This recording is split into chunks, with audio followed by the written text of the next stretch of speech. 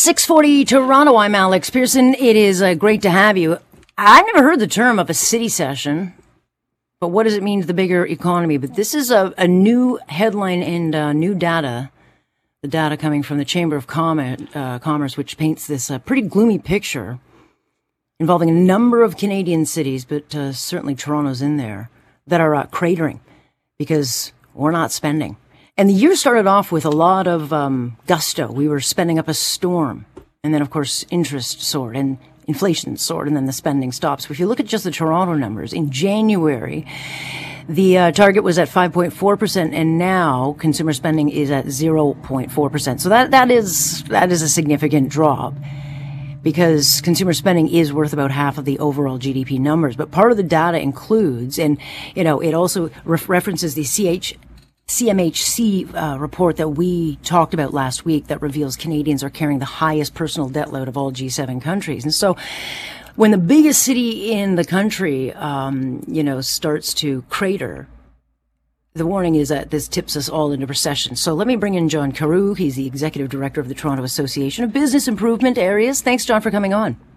Good morning. Happy Tuesday. What is the City-Cession? Is this just a cute name for something, or is it an actual thing? That is the first I heard of it when the report came out as well. So, it's something that obviously they've put some numbers to, and there is definitely concern of it. Effectively, there is no surprise in the fact that things are slowing down.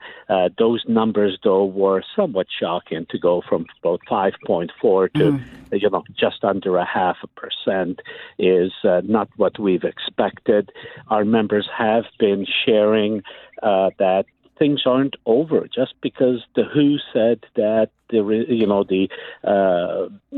things are over with and the whole COVID thing is over with doesn't mean that a light switch flips and the economy and everything will go back to it.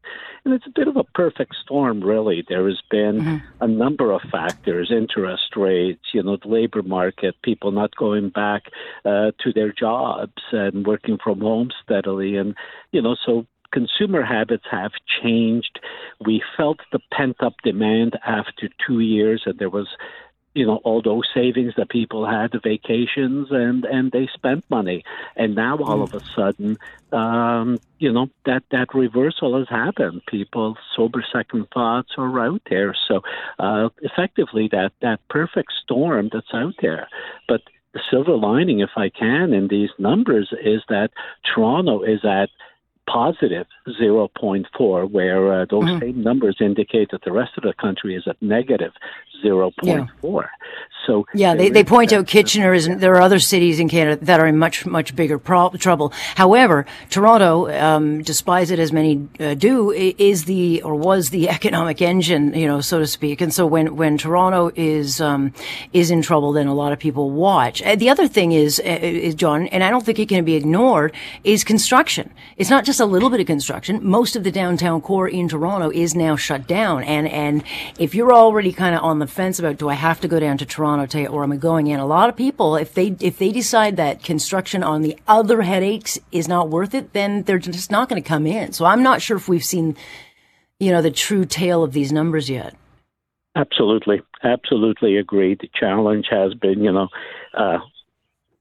access, transportation, getting down there, parking. Yeah. I think it's a combination of things as well. There's that reduced confidence, reduced spending, and consumer habits have changed. We do have the online phenomenon that continues to grow. That number continues to grow. Is that calculated into that number? And I would suspect it's not. There'll be taller foreheads than mine, but it'll have to calculate all that out. Now that businesses are moving from brick and mortar to bricks and clicks, a combination, and we've been working very hard to help the small businesses across the city have that dual approach to business. So it's out there. It's concerning.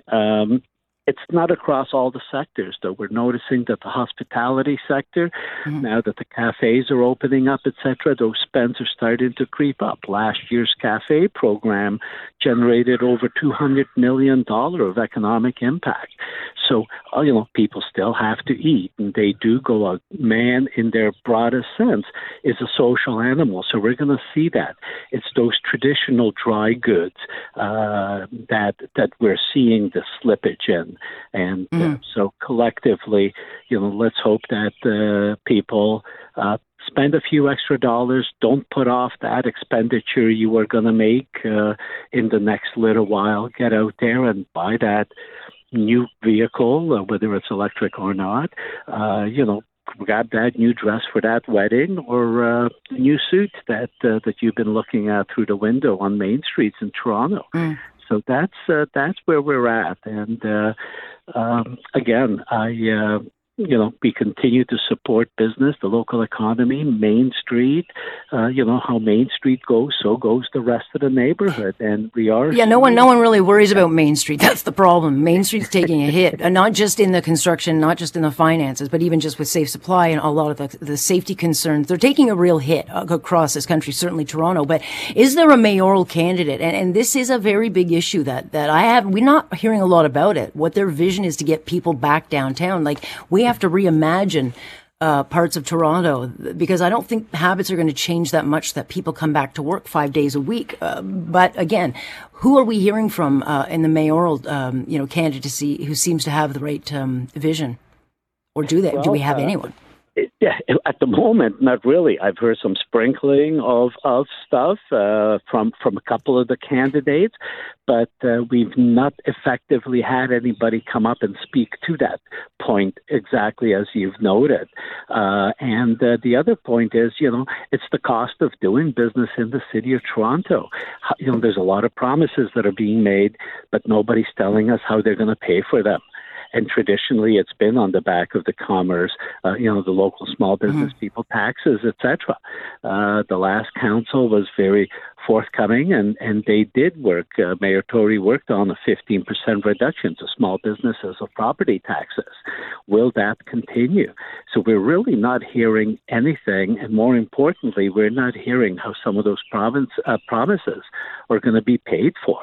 Well, the promises that's the easy part, making the promises. It's the delivery that we don't really get a lot of details on. But just before I let you go, John, what would be something that could be done that you think would give a good solution right away and kind of get a little bit of wind in our sails? Well, again, the plea to just the consumers, the Torontonians, Toronto first, with the rising tide, all boats rise. To get out there, enjoy what Toronto has to offer, not only from the hospitality, but from fashion, arts and entertainment, all that sort of stuff. So really is, refocus, support your local small businesses, and get out there and enjoy what we do have to offer, especially in this great weather. Yeah, look, Main Street is the backbone of this country. No one seems to remember that, but they very much are. And when they're gone, and if they're gone, it'll be too late. So, John, I appreciate you joining us on this. Thank you. Have a great day. Thank you. That is John Carew. And I should have noted the birds in the background. I was like, that's very scenic. It's very pretty. Little birds. He's the executive director of the Toronto Association of Business Improvement. And so we'll see. For most of us, crime is something we see on the news. We never think it could happen to us until it does. Loved ones are gone, and for the survivors, the scars will never heal.